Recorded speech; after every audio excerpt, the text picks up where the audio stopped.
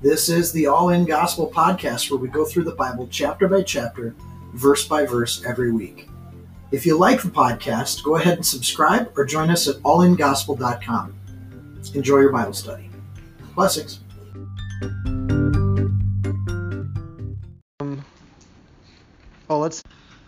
So we're going to be in Exodus 22 tonight. Does that sound right? 22?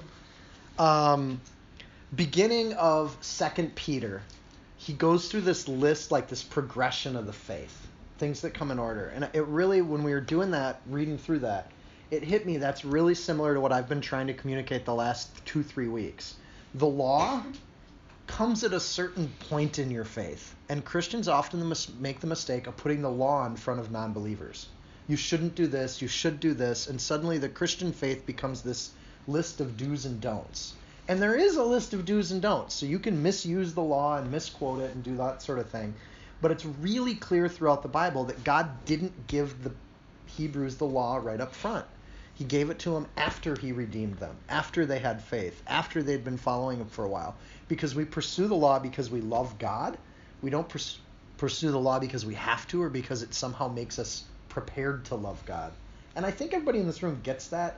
But I think it's something I just want to keep getting to because it just is still on my heart every time I go in and study this. I love this stuff. And we're going to get into capital punishment tonight and all sorts of thievery and all sorts of things like that. Devious deeds done dirt cheap. But I still think of this and I think the reason I love this law is because I love a God that thinks this is the thing to teach people. Like this is what's important to know, is that what God sees as righteousness. So we're in Exodus 22. If a man steals an ox or a sheep and slaughters it or sells it, he shall restore 5 oxen for an ox and 4 sheep for a sheep. If a thief is found breaking in, he is struck so he dies, there shall be no guilt for his bloodshed. Okay, so again, there's going to be 600 of these, right? Throughout the Old Testament, there are 613 laws, and we'll talk more about that in a bit. So we already have had the 10 Commandments, and every one of these things, chapter 21, chapter 22, and chapter 23, we're just expanding on the 10 Commandments. So obviously we're dealing with if you steal, you need to have some personal responsibility for it. So God doesn't like crime, and the consequences for crime are worse than if you just worked for an ox for yourself. This also implies the right to private property, a right to self-defense. If somebody's breaking into your home, you can take them out. But, verse 3, and by the way, I like this. I think when I first got married, I thought, I have to protect my home. What if someone broke into my house tonight? What would I do to them? I don't know why I didn't think of this before I got married. But when I got married, I was like, I think if someone broke into my house at night, I would have to kill them. I'd have to because I want to protect my family and my home and all that sort of thing. And maybe you think about this, or you just lock your doors. That's another way to do this. If the sun has risen on him, the thief, there shall be guilt for his bloodshed. So if somebody breaks into your house during the daytime, you're not supposed to kill them. You're responsible for that. And he should make full restitution. If he has nothing, then he shall be sold for his theft. So this becomes one of the ways that you can be sold into a servitude. In other words, if you're stealing things, you're probably poor, therefore we're going to give you a job and something to do. At nighttime, and in this kind of world, if someone breaks in at night and they're trying to steal from you, that is a life-threatening situation. In the daytime, you should be able to call for help because people are awake, they're moving around the camp, there's people around, so you should be able to yell for help. But when they come at the nighttime, that help may not arrive. And remember, there's no jails. So the consequence of going to work into servitude is that they don't really have jail cells to put thieves in. Verse 4, if a thief is certainly found alive in his hand, whether it's an ox or a donkey or a sheep, he shall restore double. So if you catch me with your stuff and I can give you your stuff back, I also have to restore double what you had. In some cases, the amount of restitution is written in the law. In some cases, it's left for the judge to decide. But in these last 3 that we've seen, like the restitution amounts are set in the law. Like there's set things. Verse 5, if a man causes a field or vineyard to be grazed and lets loose his animal and it feeds in another man's field, he shall make restitution from the best of his own field and the best of his own vineyard. And if a fire breaks out and catches in thorns, so that stacked grain or standing grain or the field is consumed, he who kindled the fire shall surely make restitution. We're seeing in the law that God thinks personal responsibility is a big deal. If you do something and it hurts people, you should make restitution for that, right? So you're responsible for the effects of your actions, not just the fact that you started a little campfire, but that it actually lit up somebody else's field. You're responsible for that. So carelessness, negligence are not innocence. That you're still responsible for things because of the ripple effect of them. Crime doesn't pay. Respect other people. If you do damage, own up to it. So if you bump somebody's car, leave a note on their windshield and be ready to pay the cost of that. Even though the temptation is to just drive away as quietly as you can. If a man delivers to his neighbor money or articles to keep, remember there's no banks. So I might have someone who has more facilities or a bigger tent than me to hold my things while I go off and work with my sheep, right? So you may have a backpack full of stuff you leave with someone. So I leave my stuff with you and it is stolen out of the man's house. If the thief is found, the thief shall be paid double. If the thief is not found, then the master of the house, the person who is holding these goods for the person, shall be brought to the judges to see whether or not he had put his hand in his neighbor's goods. So the judges have to try to figure out if this person's stealing or not. For any kind of trespass, whether it concerns an ox, a donkey, a sheep, or clothing, or any kind of lost thing which another claims to be his, then the cause of both parties shall come before the judges, and whoever the judge condemns shall pay double to his neighbor. So there's no pre-described, it basically is a catch-all for all thievery, right? So no matter what, when in doubt, bring it to the judges, let them figure it out.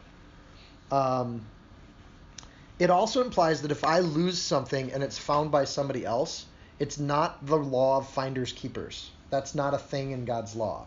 It's a thing with little kids, but not with God's law. So judges have to mandate, or they're expected to seek out truth, which implies there is a truth and it is seekable. And we have situations throughout the Bible where judges are told directly by God who the guilty party is. Remember, there's the guy that steals stuff out of the whole nation of Israel, and they keep bringing families and then clans and then tribes or in the reverse order of that. And they eventually come down to one person. What's that person's name, Steph? Achan, because he was aching for some bacon. Okay. Was that? So, and then another situation, for instance, when Peter had the people that were kind of stealing their own gift from the church, and basically they die on the spot. Like, God judges those unknown situations in this kind of a theocracy. The word judges here is actually Elohim, or small l, lords. So lords of the land, the people ruling, the governors of the land. Verse 10, if a man delivers to his neighbor a donkey, an ox, a sheep, or any animal to keep, and it dies, is hurt, or driven away, and no one sees it, then the oath of the Lord shall be between them both. In other words, they both swear upon the Bible that this was an innocent situation or an accident, that he has not put his hand into his neighbor's goods, and the owner of it shall accept that, and he shall not make it good. This precludes any sort of revenge thing. So I borrow you my shop tools and you accidentally break them, you should restore them. But let's say they break of their own, like they're just wore out tools and they just kind of break down. You just say, I swear by the Lord, I didn't break your tool, it was just wore out, right? I know tool examples, you're all getting glassed over, but some of you are like, yeah, tools. And then I have to accept that. And I have to not then try to demand things from you. But that prevents me from giving you faulty stuff, having it break on your watch, and then getting you to pay for it. Because that's not just either, right? In more difficult situations, then, you just have to take people's word for it. Verse 12. But if, in fact, it is stolen from him, he shall make restitution to the owner of it. If it is torn to pieces by a beast, then he shall bring it as evidence and not make good what was torn. This is all kind of common sense law. So if I borrow you something and you don't secure it and someone steals it, you're actually responsible to pay me back. Like, you need to make that right. However, if your dog eats it, you just come and bring the remains. This is what my dog did to your stuff. Sorry, accident. And And at that point, I need to just say, accidents happen. Don't worry about it. 14, if a man borrows anything from his neighbor and it becomes injured or dies, the owner of it not being with it, he shall surely make it good. And I like surely make it good, not just make it good. Frankly, I like the phrase make it good.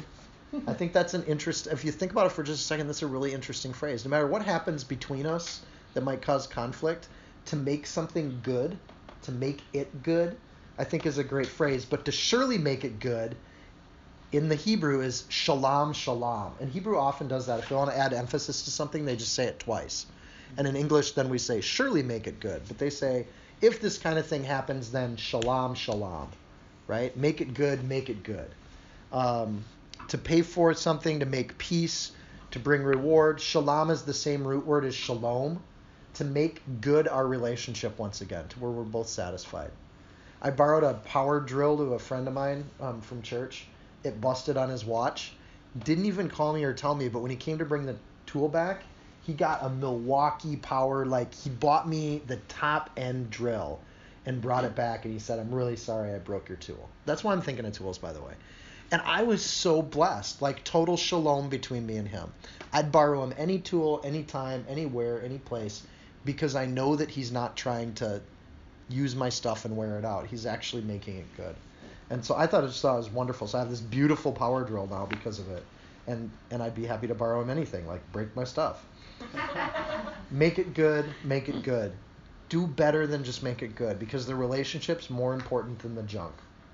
And I think that as a rule of life, even though we're talking about oxen and donkeys, we can still apply that rule really easily. 15, if its owner was with it, he shall not make it good. If it was hired, it came for its hire. You hire me to do a job at your house. I come over to your house, I do a project for you, I break my own tool working on your house. You're not responsible for that because you're already paying me. When you pay me for a job, you're paying me for my tools too. That makes sense, right? Okay. Now we get into premarital sex. It already said you shouldn't commit adultery, so we're expanding on that commandment, and we're getting into that. Remember, the concept of marriage in the Bible is super simple so far. And some people weren't here when we did Genesis, so I just want to read this because I think this is the most basic, simple idea of marriage ever. Alyssa, you're smiling. You know where I'm going to go with this? I think so. Guess. Just literally back to Adam and Eve. Oh, well, yeah, there's that. But they're kind of married when they're created. They look wait, hello, I'm a human and you're my wife. There's literally no other humans. There's literally no other humans. So I'm thinking of the story when the servant goes out and goes into the household of Laban, and Rebecca's watering the things, and he's like, she would make a good wife for Isaac. And she goes in, asks permission, and Laban says, do you want to go with this strange man and go marry some strange person in a strange family you've never met? And Rebecca's like, yeah, I'll go. So, which speaks very lowly of Laban and his family, but Rebecca's like, yeah, this sounds like a great adventure. Verse 5. They're riding back on their donkeys. It's been a couple weeks. They're stinky from travel. There's no such thing as deodorant, right? And they've been hawking across the wilderness on camels. And she asked the servant, who is that man in the field coming to meet us? So he's out working in the field too. It's the Middle East. It's hot. It's nasty. And he says, he's my master, the one you're going to marry. The servant answered. And so she took her veil and covered herself. And then the servant told Isaac all that he had done. Isaac brought her into the tent of his mother Sarah, and he married Rebekah. Hand in hand they went into the tent, they had some sex, they're married. And that's the game plan. I mean, really early ancient Hebrews, marriage is not this big ornate festival. You don't call your friends and family. It's private. It's you and that other person in a tent exchanging rings and making vows in that tent together. And that's what consummates the marriage, I'm sure. So he became his wife. He loved her, and Isaac was comforted after his mom's death. Sex is marriage in the biblical perspective. They're interchangeable words. The idea of one flesh is vivid phrasing for this. You get it in 1 Corinthians 6, 15 through 16. There's nothing casual about sex. And we live in a culture where sex is casual. And even if our conscience says it's not, we can convince ourselves really quick. And if there's people in the room where that's been a struggle in your life, there's forgiveness, of course. But that forgiveness starts with understanding that the ideal God has for your life is purity, And sex is marriage. That's what consummates or makes the marriage happen. At best, sex is with one person for the rest of your life. At even better, you and that one person have lots of fun having sex for the rest of your life. That's the dream. And it's this gift that God gives that should create a relationship that's as intimate as our relationship with Jesus Christ, right? And that we can talk to that person, we can expose ourselves to that person spiritually, emotionally, and for the husband and wife, even physically. And there's just no embarrassment there. Like, you know each other and you accept each other and you're stuck with each other forever, right? If a man entices a virgin is a Hebrew word meaning an unmarried girl, right? And for them, an unmarried girl and a virgin were the same thing. They didn't live in American culture where that wasn't necessarily the same thing. So young girls were always, if they were unmarried, it was presumed they were a virgin. Despite any revisionist history you have, that was the idea in this culture. So the word is betula, which sounds like a flower, which I thought was kind of nice. And you can be betula even if you look in verse 17.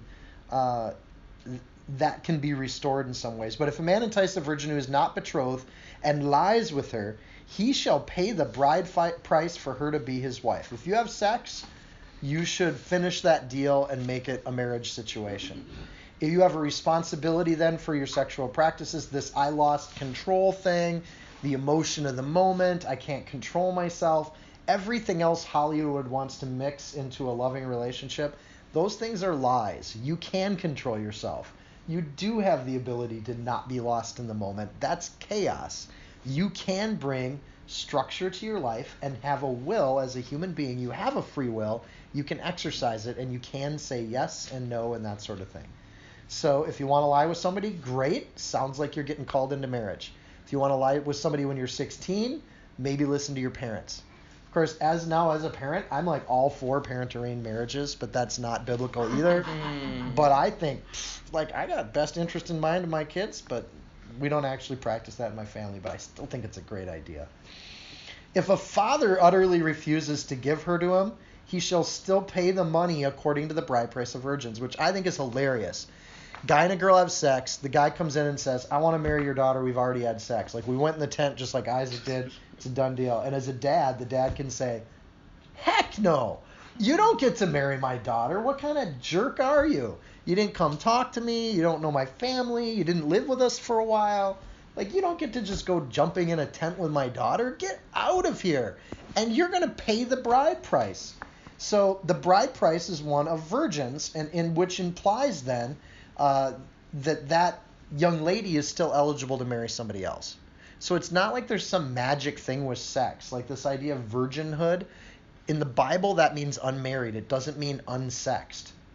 And in America, when we say virgin, we think of someone who's never had sex. But in the Bible, you can have these kinds of situations, and God can still purify and make somebody sacred. So that when you're married, an unmarried person, you're ready for a groom. And I think that's a lot more humane, because there was a lot of rape in the ancient world, and those things did happen, and it was horrible and destructive. And a construct that you're somehow then flawed for marriage, how much more destructive is that, right? But this idea, betula, I'm not saying it right, it's Hebrew. With my Minnesota accent, it's betula. But you are simply betula until you agree to that marriage, and then you're taken, right? It doesn't give a reason for why the dad would reject the young man, but I can think of plenty, right? Anyways, I don't want to go off on that too much. But anyways, the guy's responsible for his behavior, and so is the girl. And it was a way to discourage disorderly passions, right? If you know you might have to pay a bride price, which is a giant sum. Remember, David, to get Saul's daughter, had to pay 1,000 Philistine foreskins. Bride prices are not cheap. They're major life goal adventure kinds of things. So they're huge prices. So it puts a value on sex that's incredible, right? And so if you want to have sex, get ready to pay that huge bride price. And then we get to verse 18. You shall not permit a sorceress to live. Sorceress in our language implies female, but the word kosher is not female. It's gender neutral. So it could be a sorcerer or a sorceress. And in this context, kashif means anyone who whispers a spell. And I don't know what that means, but it implies that spells might be real. And that blows my mind, and I think it's just weird, and it gets all my fantasy fiction reading going crazy. We've already seen in the Bible that Pharaoh had sorcerers, or kashaf, and verse 18 would apply to them too. So they are people that would cast spells or thought they could cast spells, one or the two. So the law doesn't deny that it's impossible to cast spells. It actually implies that this is kind of a reality. And I love that I live in a country where it's not that big of a reality. However, if you look up the number of Wiccans in the United States, we are closing in on 1 million Wiccans in the United States. It is a growing trend in this country, people who think they can cast spells. And the Bible doesn't deny the possibility. So there is a spiritual world. There are spiritual beings that would be happy to humor humans and make them think they're powerful.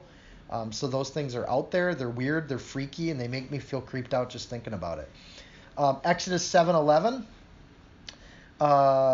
We could see before that pagan worship often included demonic communication. So some sort of connection where those sorcerers would get stuff. And in the ancient world, it also included drug use. It usually had something to do with drug use. So you take some drugs, you see some things, you hear some things, and then you pretend like you've heard from the gods. Even worse, the place God's going to take these people, the pagan worship of the Canaanites included sacrificing babies and children.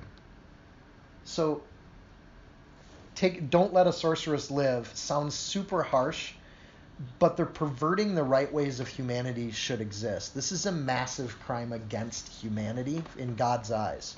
Because when you do these kinds of things, they're sick and they're twisted and they're gross. So we're going to see some occasions where God actually deals with the Canaanites, and he wants the Israelites to wipe them out. So their history isn't part of world history anymore. And it's partially because a lot of what the archaeologists are saying is that they were, as a people, into some really sick stuff, right? And sicker than the Egyptians, right? He let the Egyptians continue to exist. But the Canaanites, he didn't want them to exist. And when I say pervert the right ways of the Lord, I'm getting that from Acts 13, verse 10, by the way. 19. Whoever lies with an animal shall surely be put to death. The word surely is there. It is muth. This is worse than a sorcerer practice. Casting spells, they shouldn't be allowed to live. Sleeping with animals, muth. We should kill them. There's no question about killing these people. There's something broken there where they think that's okay. Oddly enough, there are still let me get to there when I got the numbers in there.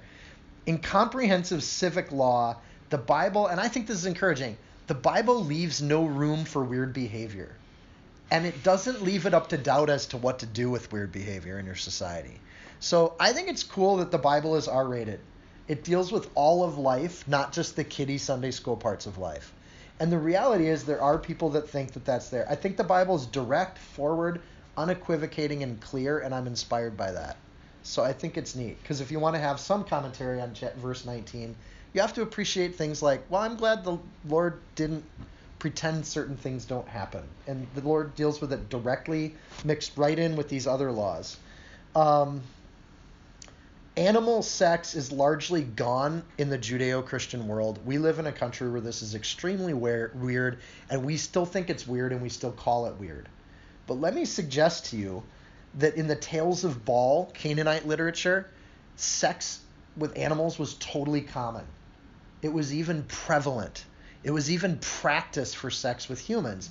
And it's part of why venereal diseases spread rampantly through Canaanite cultures, is because this is what they did in their temples. Those poor sheep, it was not a good place to be an animal. It is still legal to have sex with animals in 9 of the United States. Did you know that? What? Look this stuff up and you're like, what? So it is still legal, and the trend is, in 2006, it was just outlawed in Washington State. However, there are small groups of weird people that are trying to remove those laws from the books. Why? Because if you're going to do weird sexual stuff, it doesn't satisfy you. You keep having to get weirder to satisfy yourself. Normal sexual practice gets better and better and better through marriage. Trust me on that. Weird sexual practice gets less and less satisfying the more you do it. And it's like you're going in two different directions. One is towards God and what he intended for those things, and the other is just sickness and twistedness. And I know that's an uncomfortable topic, but I think it's interesting that it's in the Bible, and there it is. God's standard for sex is rejected by a lot of cultures that walk away from the Lord. And what we're seeing in America right now is a trend away from God's intention for that. It starts with, you should have sex with whoever you want, whenever you want. But it goes into these other things. Well, now you should have sex with, other kinds of people that would not normally have sex with. And then you should have sex with animals. There's even a group in Canada that's growing in strength and numbers to lower the legal age for sexual with kids. And so you start seeing these things and you're like, why do you need to be so weird with your stuff? So anyways, I'll keep moving. Verse 20, he who sacrifices to any god except the Lord only shall be utterly destroyed. Karam is a different word than muth. So you put to death someone who has sex with animals, but you utterly destroy anyone who sacrifices to other gods. And again, these sacrifices often included human sacrifice and other things like that. In the Bible, we see where this gets carried out. Remember, Elijah shows up the prophets of Baal, and then he executes this law in 1 Kings 18:40. He kills all of them, and he destroys them. So we take care of strangers. We don't take care of people that serve other gods. And so there's a clear line here in the Bible as to where that happens. Verse 21, you shall neither mistreat a stranger nor oppress them, for you were strangers in the land of Egypt.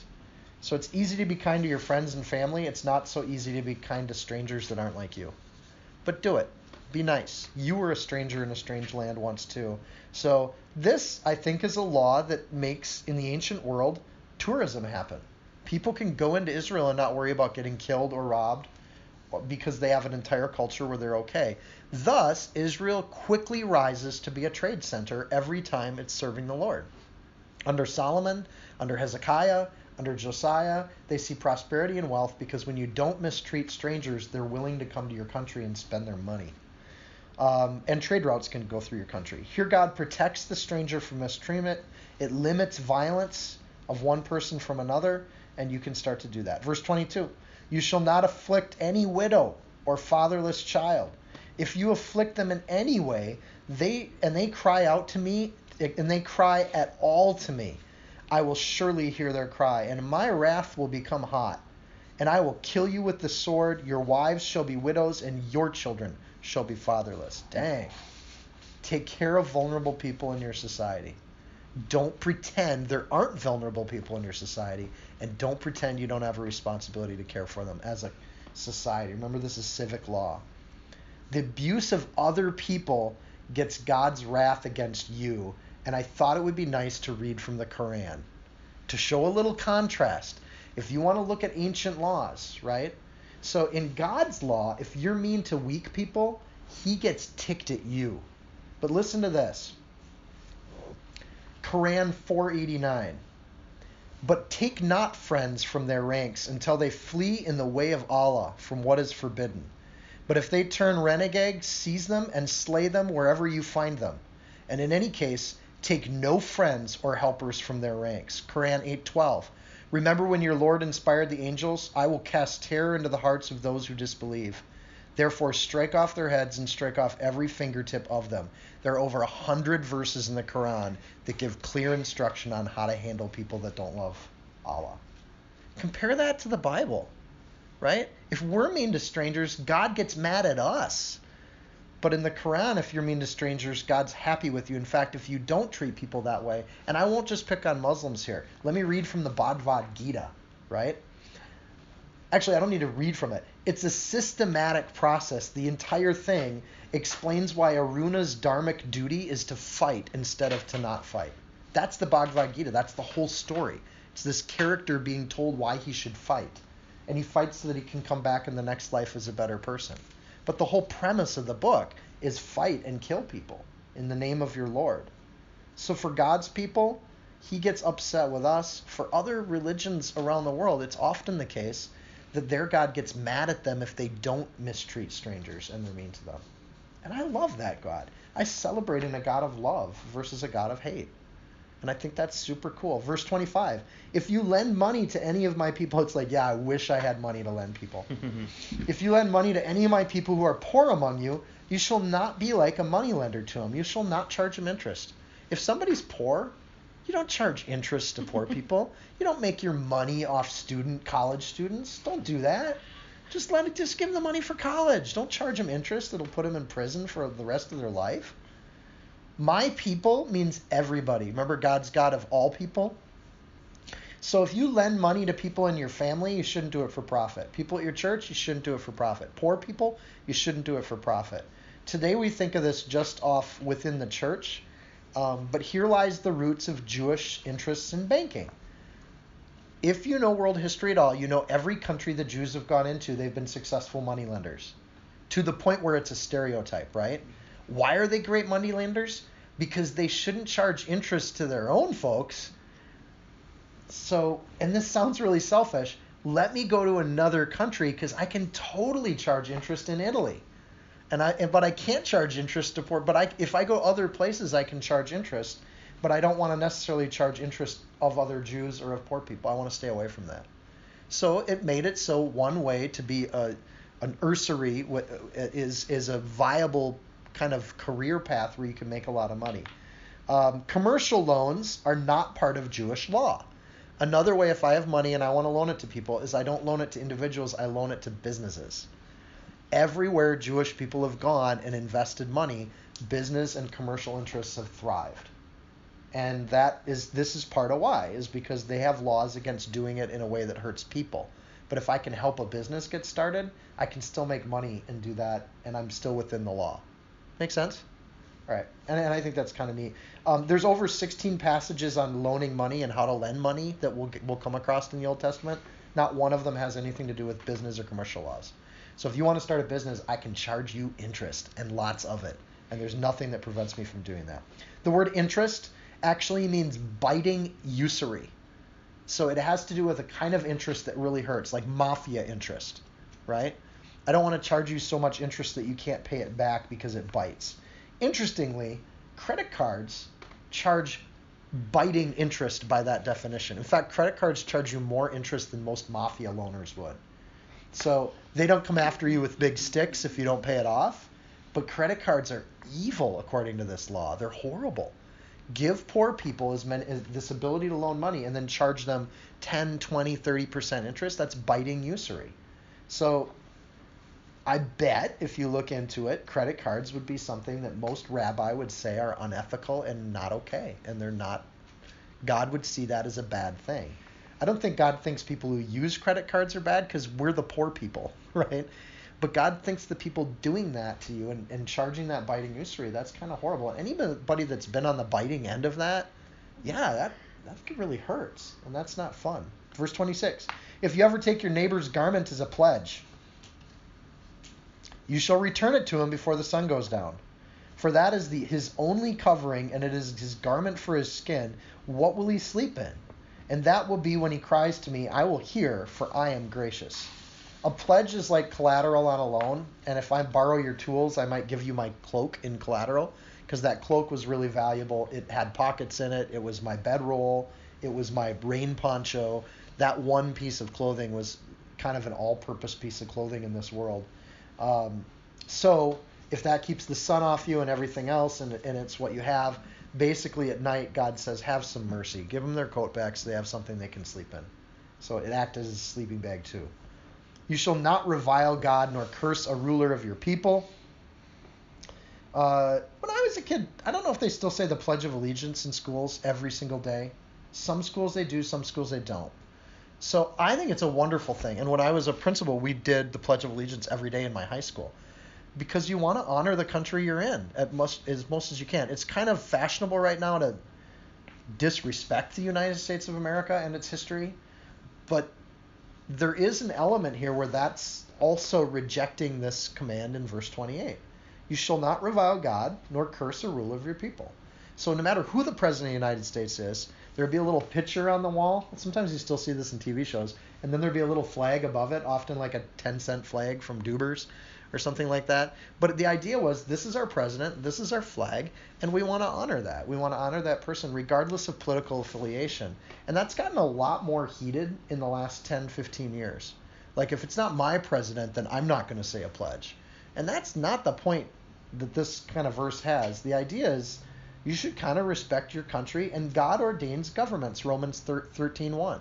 Whoever's in that seat as president, God wants that person in that seat as president. And that's kind of a theological thing we can talk about afterwards if you want to, but you're not supposed to curse that person, which makes virtually half of all talk radio outside the law at any given time.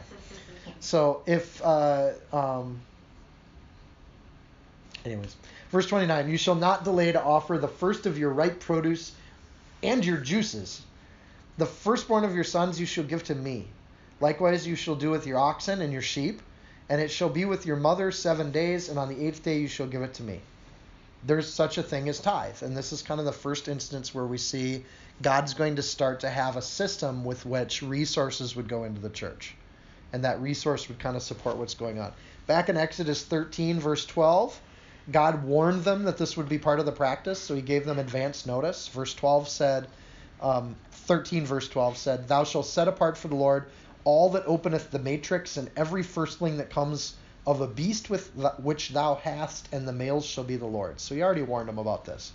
A family, remember in Exodus 34 verse 19, can redeem that firstborn son. So if we want to keep Grant around, we can go down to the temple and say, we're going to pay a Grant price to keep, because we really need Grant on he's our only son. He's our firstborn, but he's our only one. We got many, many sheep. And if we lose that son, it's really going to hurt our family. So I can pay a price, and I can redeem Grant from that process. Verse 31, you shall be holy men to me. You shall not eat meat torn by beasts in the field. You shall throw it to the dogs.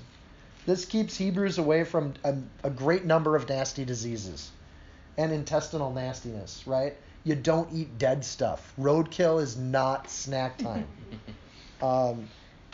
If you make a rule, it's because somebody was doing it. And you just, they wouldn't make the rule if there weren't idiots that would start eating dead things. And then paying the price, I'm sure. You shall be holy men to me is a really great phrase. This is a rationale for all the laws that we have so far. I want you as a nation to be holy. And to be holy, you don't eat roadkill. There's just these kinds of things where we're not going to do these things. And if the consequence is bad enough, the idea isn't to have many, many punishments. The idea is that nobody does this stuff. These are just off-limits things in our society. So we want order over disorder, kindness over selfishness, cleanliness over filthiness. And these are just kind of these governing rules. Exodus 23, verse 1, you shall not circulate false reports. Do not put your hand with the wicked to be an unrighteous witness. You shall not follow a crowd to do evil, nor shall you testify in a dispute so as to turn aside after many to pervert justice. You shall not show partiality to a poor man in his dispute. These are all different levels of witnessing. If we're going to get to the truth of the matter, remember those thieving things where a judge would bring people in? If we're going to get to the truth of the matter, you got to tell the truth. And bearing false witness undermines the whole society. If you think you can lie, then we'll never discover the truth of the matter. And it's a massive problem if you don't think God's watching you and can unpack when there's liars and not liars, then people feel comfortable lying all the time. It's a plague on a society. If God's not watching me, I can say whatever I want to whoever I want to get my way. I can bear false witness. And I think this is happening all the time. So the other idea is you don't want to give people special treatment, or worse in verse 6, right? You don't want to pervert judgment in favor of the rich and against the poor, and you don't want to do it the other way either. You don't give poor people the benefit of the doubt just because they're poor. So you don't want to, under the law, you don't want to do those things. And one way to think about this is the Roman image for the law was Lady Justice, right? And she's got a sword in one hand and scales in the other, and she's blindfolded.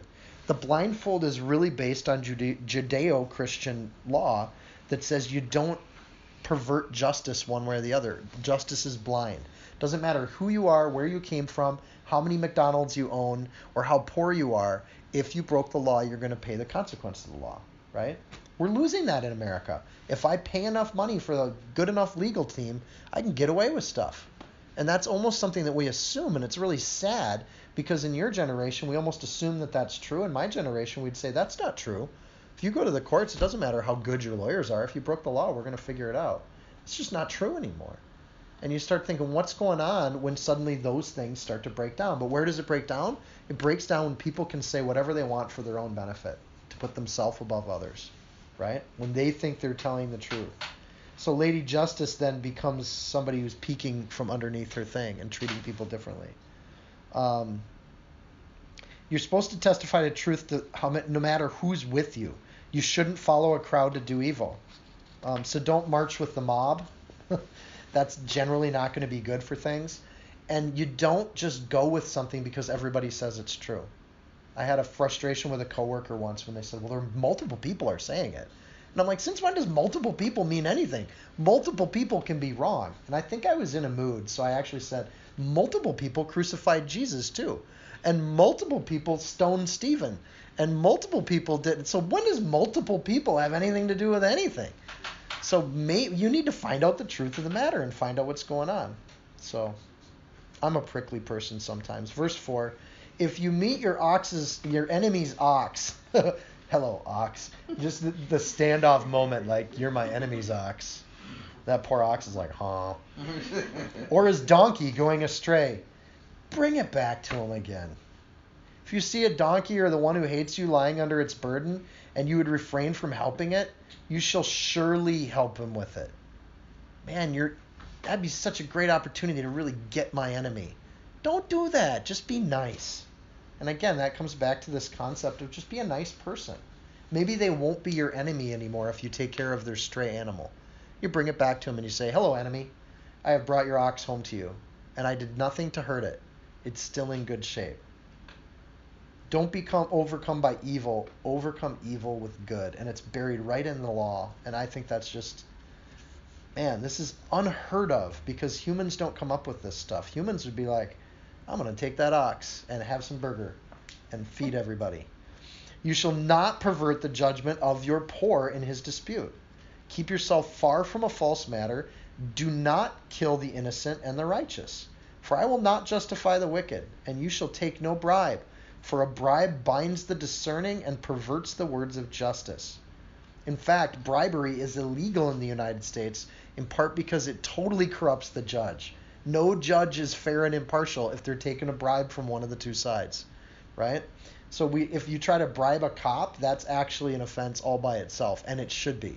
Like, you don't do that. Verse 9, also you shall not oppress a stranger, for you know the heart of a stranger, because you are strangers in the lands of Egypt.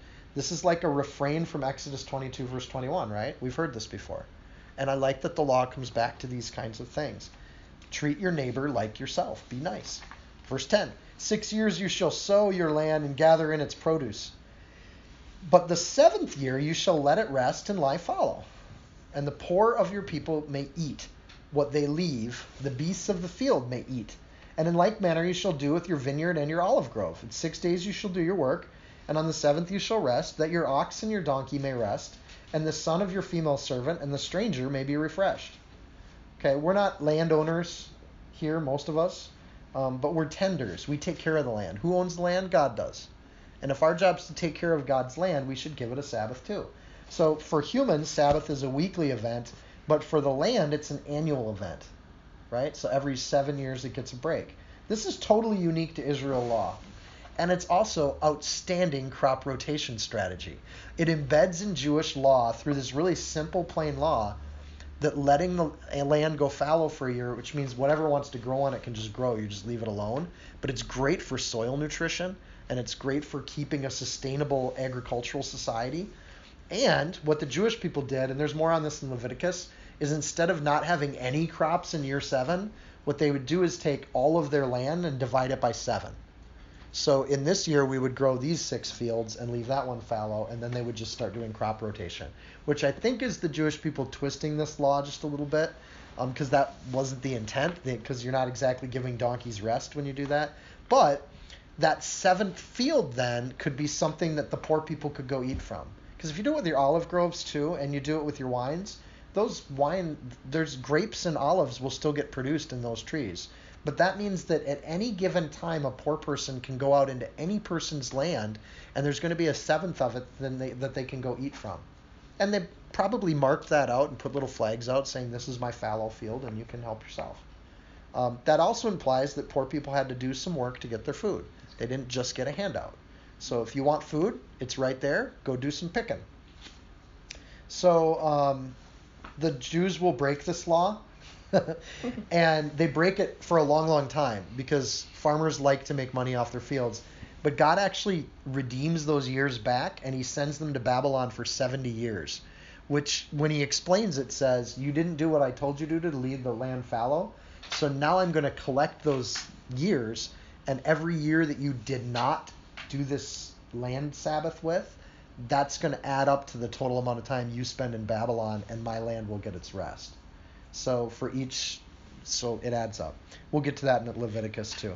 Verse 17, and in all that I have said to you, be circumspect, and make no mention of the name of other gods, or let it be heard from your mouth. So we're returning back to the first commandment. That means we're kind of getting to the end of a sequence here. No other gods. If you don't even mention them with your mouth, you're pretty much ghosting them, right? You don't even talk about these other gods. Then I feel guilty because I brought up Thor and Saturn and Odin last week, and oops, I shouldn't even be saying their names. Don't let it be heard from your mouth, and don't reference those gods, and just eliminate them and erase them like they don't even exist. Made me think, what are the gods in the United States that I could not mention? And it didn't take me long. There are things in the United States that people put their life into, and they get really excited about it, and they're often meaningless idol things, just like the false gods were of these. They're meaningless, empty, dead gods. But people love to worship things that are meaningless and dead. But then you don't mention them, or you pretend like you've never heard of them. And this is my true joy at church on Sunday mornings. Are you going to go see the Vikings game? The Vikings still play games? And you just kind of have fun with people like you've never heard of NFL football ever. And people just are like, they look at you like, don't you worship the Vikings? Like I worship the Vikings? And you're like, are those the ones that do the thing over the net? And they just think you are from another planet. Amen to that. I'm from another planet. And I don't care who these people are. They don't mean anything. They're empty and they're dead. And if you want to entertain them, you can. But I think it's great. Let's ghost them. Let's not even pretend they exist. Now, sports are fine. And I'm not saying that some people like sports and whatnot. But in America, you have to admit, our sporting teams are rising to the level of worship for some people. We have rituals and ceremonies around that worship.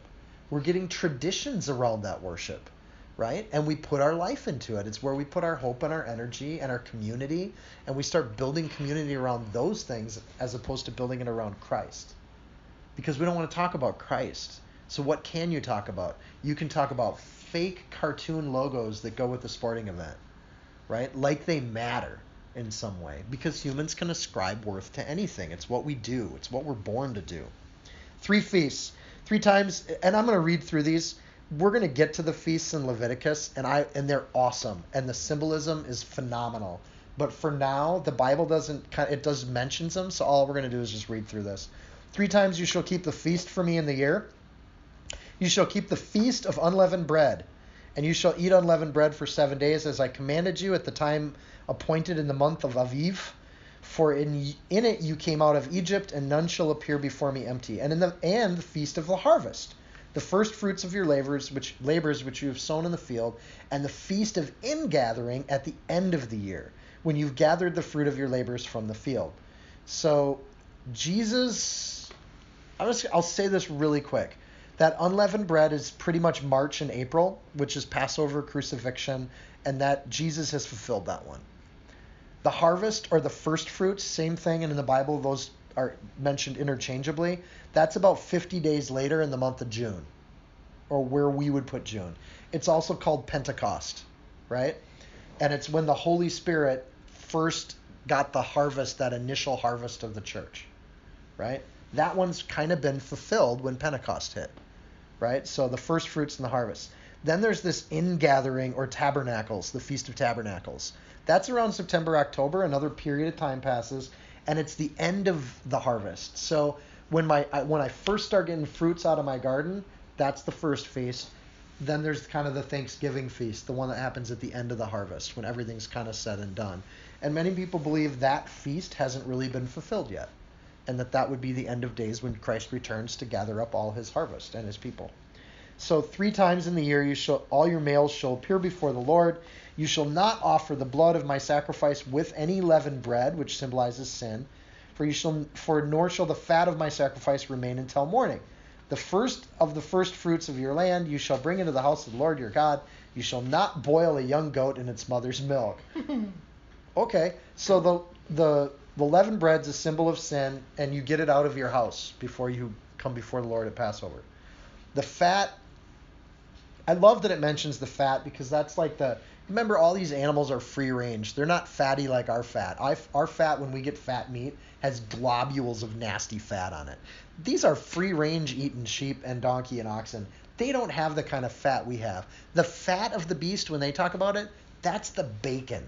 They're talking about the bacon, the good stuff, the stuff that's succulent and great, not globules of nasty fat, but little stringies of tasty fat, right? So the best part of it, you shouldn't leave it. You should soak that up. Don't let it remain till morning. It shouldn't be saved. If you're going to engage with the Lord, do it wholeheartedly, all in, all the time. And then you get this goat boiling part, which I'd never thought of. If it wasn't in the law, it wouldn't have occurred to me to boil a goat in its mother's milk. That just sounds mean. And it is mean. Is that a Jewish kosher thing? It's absolutely a Jewish culture thing. And the reason it's getting brought up is because it was a huge pagan practice. This is what the Canaanites would do. So that reference is a reference to sacrifice that has to do with spell casting. Because the Canaanites would do this. We know this from their literature and their reading. They believed if they did that, it would bring more fertility. So they would take that boiled goat, take its blood after it was boiled in its mother's milk. That was part of the spell incantation. They'd take that blood and sprinkle it on their fields, sprinkle it on their people, sprinkle it on anything that needed fertility. And that was kind of this fertility ceremony that they had. So it's a direct reference to the neighboring culture that they're going to go into. But here's the thing. The Jewish people have taken this law into their kosherness. And they've decided they don't ever want to even have the danger of this. So they don't eat cheeseburgers.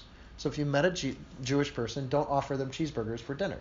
Because they didn't want to avoid the chance that the cheese could be from the mom and the meat could be from the kid, and they're getting cooked together. Which is not the point of this. And that's the interesting thing when you see kind of Jewish law. And the Jews do this all the time. So this seemed like a good opportunity, this particularly weird law. The Torah has 613 very simple and clear rules. Don't do what the Canaanites are doing with the spell casting sacrifices. We're just going to have a barbecue and we're going to eat it and we're going to praise the Lord. Right? The fat shouldn't wait till morning. Eat it all. Have a feast together. But no spell casting. This isn't some sort of weird ceremony. It's really simple and it's really clear.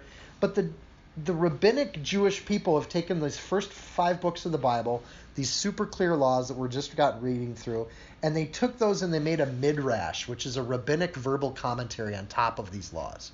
So 613, then there's the midrash, which becomes a biblical commentary, and then there's commentary on that, which is called the Gemara. That's exposition on the midrash. If you take the first 5 books of the Bible, 613 simple laws, the Gemara, which was developed into the Mishnah, and the Torah, the Midrash, the Gemara, and the Mishnah are all what they call the Talmud. The Talmud is a library of books. In fact, it's 523 books in 22 volumes. That's what rabbis have to memorize from these 613 laws. And one of those volumes mentions you shouldn't eat cheeseburgers. I mean, it gets down to these particular little ridiculous things where their religion is laws. And they are trapped by these laws. They're imprisoned by it. And they're not happy people. If you've met kind of an Orthodox Jew, and it's really, it's something that when they have to deal with God, they're always dealing with what they should do and what they shouldn't do. And they're forgetting that the whole point of this was a covenant. Owen, I'm sorry. You are a grumpy person. That's in case my friend Owen ever listens to this. But it's one of these things where you just think, wow, what a horrible religion. At some point when all you're doing is worrying about the right and the wrong of these rules, when do you ever just have to have a feast? Whenever you ever just get to have a feast and just love the Lord? And Owen would say he does that too. What they lost is the clear and crisp commands of God, and they lost the spirit of these things. That's what Jesus' issues were with the Pharisees. That's when he ticked them off, is when he challenged them on exactly these kinds of things. Stop taking something like don't do a Canaanite ritual with your sacrifices and turning it into dietary law for the people of your land. How harsh is that? Behold, verse 20, I send an angel before you to keep you on the way and bring you into the place which I have prepared. This angel's going to keep us and it's going to prepare a place for us, right? Sounds like John 14, verses 1 through 3, doesn't it? Beware of him, capital H, and obey his voice. Do not provoke him, for he will not pardon your transgressions, for my name is in him. Beware is to watch, to guard against. Angels often have the name of God literally in them. Michael, El means God, right? So Michael has the name of God in him. Gabriel has the name of God right in him. So a lot of these angels have the name of God in them. Yahweh or Yahshua or Yeshua, Jesus has the name of God in him too. This particular angel, take note, has the role of judgment. He will not pardon your transgressions. This angel, this nameless angel, is going to be the judge, and God's name is in him. The only one that can pardon sins is Jesus. And we see that because in Revelation 19, Jesus is the one that does the judging, and Jesus' robes are tainted in the judgment, the blood of judgment, that sword that Lady Justice holds. Lady Justice doesn't hold it, Jesus holds it, right? And in Isaiah 63, we see that winepress imagery being played out even more. The only one who judges in the Bible, other than this angel, is Jesus himself. Only at this point, Jesus isn't getting named, right? So, verse 22, if you indeed obey his voice and do all that I speak, then I'll be an enemy to your enemies and an adversary to your adversaries. What an amazing promise. If you indeed obey. So chapter 20 and 21, so far, all these kinds of things, the 10 commandments, if you even try to do these things, obedience isn't success. Anybody who's been a boss knows that. Being a good employee, you're going to make mistakes. But if you're trying to obey or trying to be a good employee, that's what your boss is looking for, right? So if you indeed obey these things, if you serve God, if you basically are fair to the people around you and try to be nice, and that there's an if at the beginning of verse 22, that's an if. That's a promise that's just an amazing thing. So if you need someone to fight for you, try to serve God. If you have enemies and adversaries, I hope you don't have a lot of them, try to serve God. And God will tend to do that work for you, where you don't have to be battling with people. For my angel will go before you and bring you into the Amorites and the Hittites, the Perizzites, the Canaanites, the Hivites, the Jebusites, and the Cellulites, the large people from up north. And I will cut them off, and you shall not bow down to their gods, nor serve them, nor do according to their works, but you shall utterly overthrow them and completely break down their sacred pillars. Note here that God does the cutting down. We don't do that. God does it, right? Our job is that we don't bow, see that? We don't serve, and we don't do their works, and we break the idols, which is why I like mocking American Idols, right? It's fun. If you haven't done it, do it. It really ticks people off, and it's joyful on your end. Our job is to take the reverence away from these gods. What do you mean? There's another Marvel movie that came out? I thought they went out of business, right? If we can deflate those gods just a little bit, it's joyful for us, and God fights our battles for us, right? So as our country goes down this path of like empty worship of nonsense and goes down this path of just increasingly weird stuff on the sin front, man, just live righteous lives, be kind, don't rip people off, and have fun tearing down their idols. Like, it's a joy. Frankly, even if you have big, large totem pole style idols like Asherah poles, man, light them up. Let's have a bonfire and burn that stuff. And we can cook some marshmallows and have a night of it, right? But we don't burn down the Metrodome. That's not what I'm saying. Not the Metrodome, the U.S. Bank Stadium. But look at that thing. It's a temple.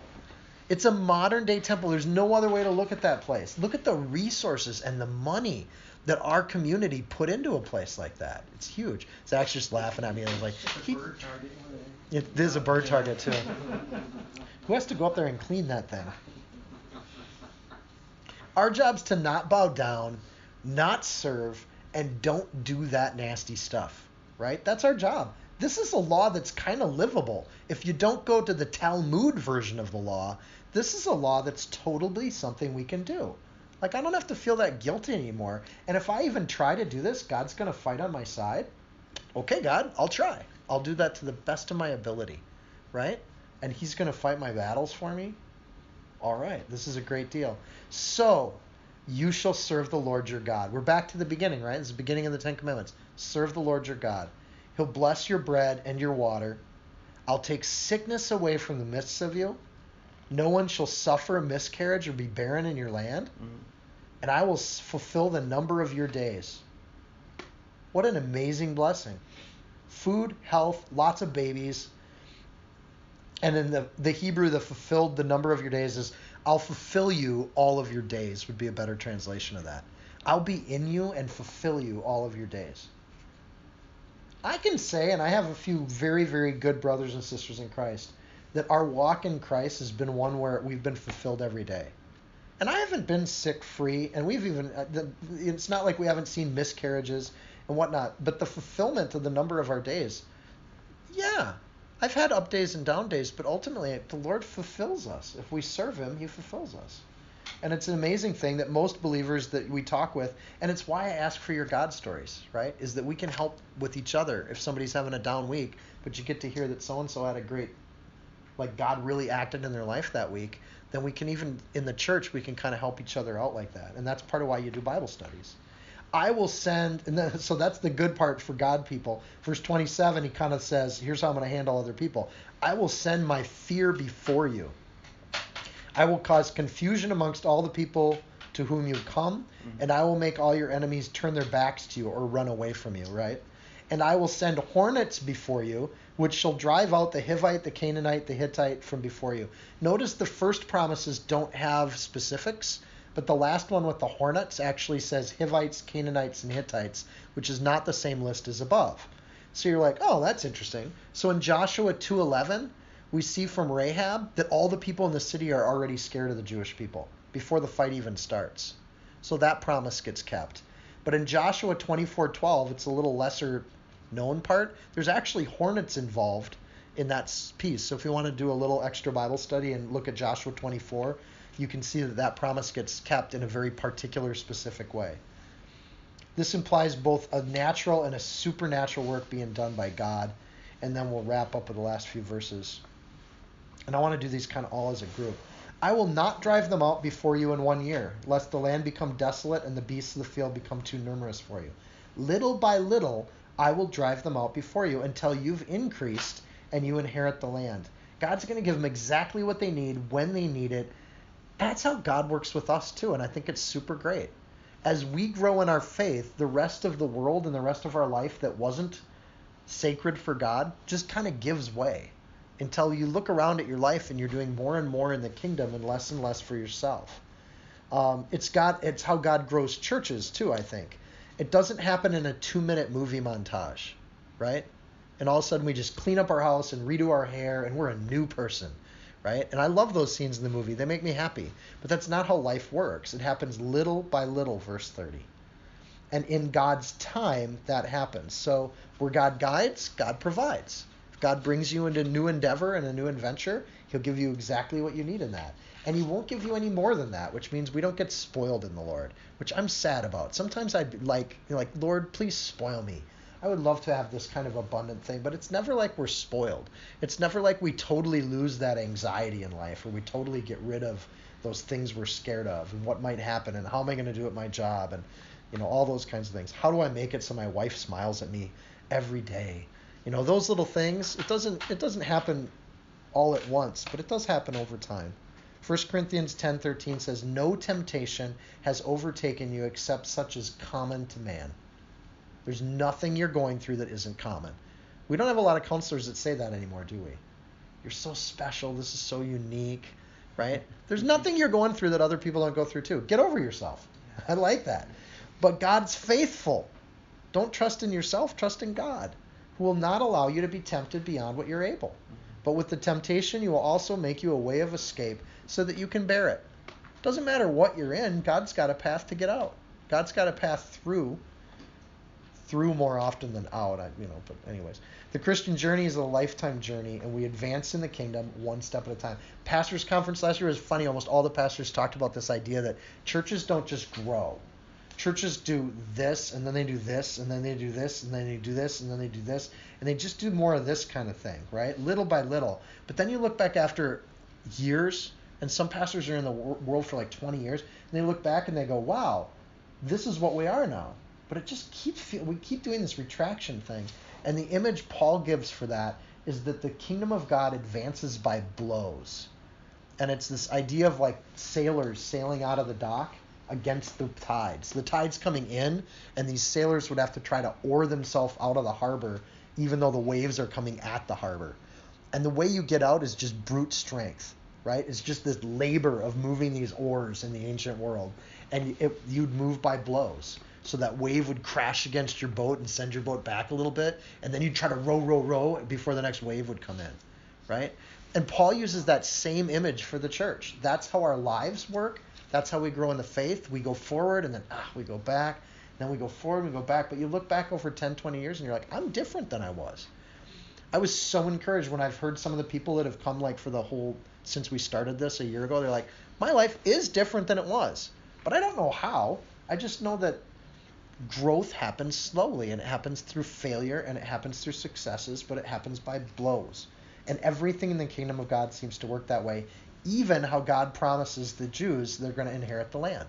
Hebrews, you're going to get the land, but you're going to get it little by little. You're not going to get more than you can handle. I'm going to wait for your population to increase so you don't get more land than you need at any given time. And they're going to inhabit and grow in this land. I will set your bounds, verse 31, from the Red Sea to Philistia. So that's south to north. And from the desert to the river. And the river in the Bible always is referring to the Euphrates River, Iraq, right? I will deliver the inhabitants of the land into your hand, and you shall drive them out before you. So to date, that boundary description has never happened. Israel's never filled that territory. But they've constantly been growing by blows, and then they lose their land altogether, and then they get their land back, and then the Egyptians attack, and then they take Sinai, and then they give it back. It's been the nation of Israel, even the borders of it, have done exactly that for all of human history. They've grown, they've shrunk, they've disappeared, they've reoccurred. You shall make no covenant with them or their gods, them being the Canaanites, the Philistines, all those nations. They shall not dwell in your land lest they make you sin against me. For if you serve their gods, it'll surely be a snare to you. Dwell is a cool word, yashab, to inhabit, to sit, abide, to remain, to hang out, to linger. It's not like a permanent kind of, they've set up shop. It's this, sitting around thing where you haven't quite got rid of it. The idea with this, verse 29, it's super simple. Serve me and obey me, right? Or I'm sorry, verse 20, the 27, 28. Serve me and obey me. It's really simple. And then these covenants that you make with them, verse 32, they're going to be a snare to you. And that's exactly what's going to happen to Israel. They make deals with these people, even unaware. They let these people kind of dwell and linger, and boom, the next thing you know, you see Israel doing tons of idol worship, right? If God convicts you, I think this is, for me, it's convicting. If God convicts me of anything in my life, anything that I got to fix or change, I'm in danger. God doesn't warn us of things if they're not a danger, right? For me, this happened with my music collection. I get saved when I'm 16, mid like a Bible retreat thing. I get saved. I come home and I got AC/DC, Motley Crue, Twisted Sister, all these 80s heavy metal bands. I got my closet full of black T-shirts that are still around somehow. So I still see these things all over the place. And I remember that music, and I used to really like it. I still think it has some redeemable musical quality and value. So I just let it hang around in my life. But it's a snare, and it's a trap. And there's a lot of anger in that music. And there's a lot of like nastiness in that music. And even though I like the form of the music, I could just let it hang around. Well, I was a smart kid. I took it all in a plastic bag. I brought it down to the dump yard because if you're going to get rid of it, have fun doing it. I burnt it in a huge bonfire. I watched little tape cassettes melt in the heat like a pyro, right? But I was responsible, and nobody's field caught fire because of what I did. So I was responsible with my little fire. But I burnt it all. I had no compromise and no dealing with it. And then over the next few years, that music started to like show up in my tape collection again, right? And then Apple, or even before Apple, it was the illegal one, right? Napster. Mm-hmm. Oh, Napster, I can get this. I can, listen to my old favorite songs again. It started to creep back in, and it becomes a snare. Anytime God warns you about something or convicts you about something, just get away from that sin. It's not worth dealing with or making a covenant with. Well, if I just do it in these conditions, then it's not sin. Or if I just do it here, then it's not a bad thing. Or if Steph's with me while I do it, well then, I got a crowd of people, then it must make it okay. No, a crowd of people does not make it okay. Don't have any interactions with sin and with this world. And that's what God's trying to tell them. I've given you my law. Live under this law. And don't make deals with these other people. But Israel will get snared. Joshua 9, they're going to make a covenant. God's hope will there. And all these awesome promises, they just go away. But there's still awesome promises. And a lot of these promises weren't given with the conditional statements like the hornets. A lot of these promises were eternal promises. He didn't put a time stamp on these things. If you follow my law, I will bless you. That's a permanent promise to us. If you try to live under these things, you'll be abundant. You'll actually have some better health. I'd love to see studies that looked at entire populations of people when it comes to health quality kinds of things. And my bet would be that people that live under these kinds of laws actually have healthier lives than people who don't. And you'd see some of those things. And some of you in those areas may actually know of studies like that. Because I think that would be something where if God's being true here, there's no conditional on these promises. So we're into the law now. We'll keep going with it. We're still at Sinai, and we'll keep digging into it next week. But let's say a word of prayer. Dear Lord and King, we just thank you for your word and for your law. We celebrate it. Lord, this stuff doesn't make me feel as guilty as it did a couple weeks ago because, dang it, this stuff has a promise with it. And Lord, we just love what you have for us. Lord, we love to follow your law and do your work. Lord, when there are those that would do evil to us, Lord, help us to be kind in return, to just return those things with kindness, to return evil with good. And Lord, when we are discouraged or when we are frustrated or when we are anxious and we're losing sleep, Lord, help us to hand those things over to you with the promise that you will fight our battles, that you will give us nothing beyond what we can handle, that you'll grant us the territory in our life little by little as we're able to take it on. And as we grow and mature and expand in our faith, you will give us more and more territory in the kingdom, and you'll bless us with those things. Lord, we love you. I pray a blessing upon the workplaces and the families and the roommates of everyone in this room. Lord, may they see your blessing. May it not be something that we have to have faith around, Lord. We have to have faith the first time, but I just pray you bless each person in this room so wonderfully this week and this month and this year that they can look back on their life and see that by blows they have grown in their faith and they are more mature, and they don't have to just hope that that will happen. They've seen it happen in their own life, and they can see that reality. Lord, we're so thankful we have the Word of God, that we can read it, we can study it, we can meet with the lights on, and we don't have to do it in secret. And I just am so grateful, Lord. May your kingdom come in Iran and in China and these countries around the world, Lord, where what we're doing tonight is illegal and could get us in trouble. Lord, we pray for our brothers and sisters in those countries. May we not forget them. May we not think that we are beyond that world, and may we make our faith resolved and not take for granted the teaching of your word and the learning of your word. May you bury it in our hearts like my grandma, so that even in our old age we know your word and we know it well, because we love you and we want to serve you. And we don't do it out of a sense of works. We do it out of love. And Lord, we just love you and we lift you up. We praise your name. In Jesus' name, amen. Amen.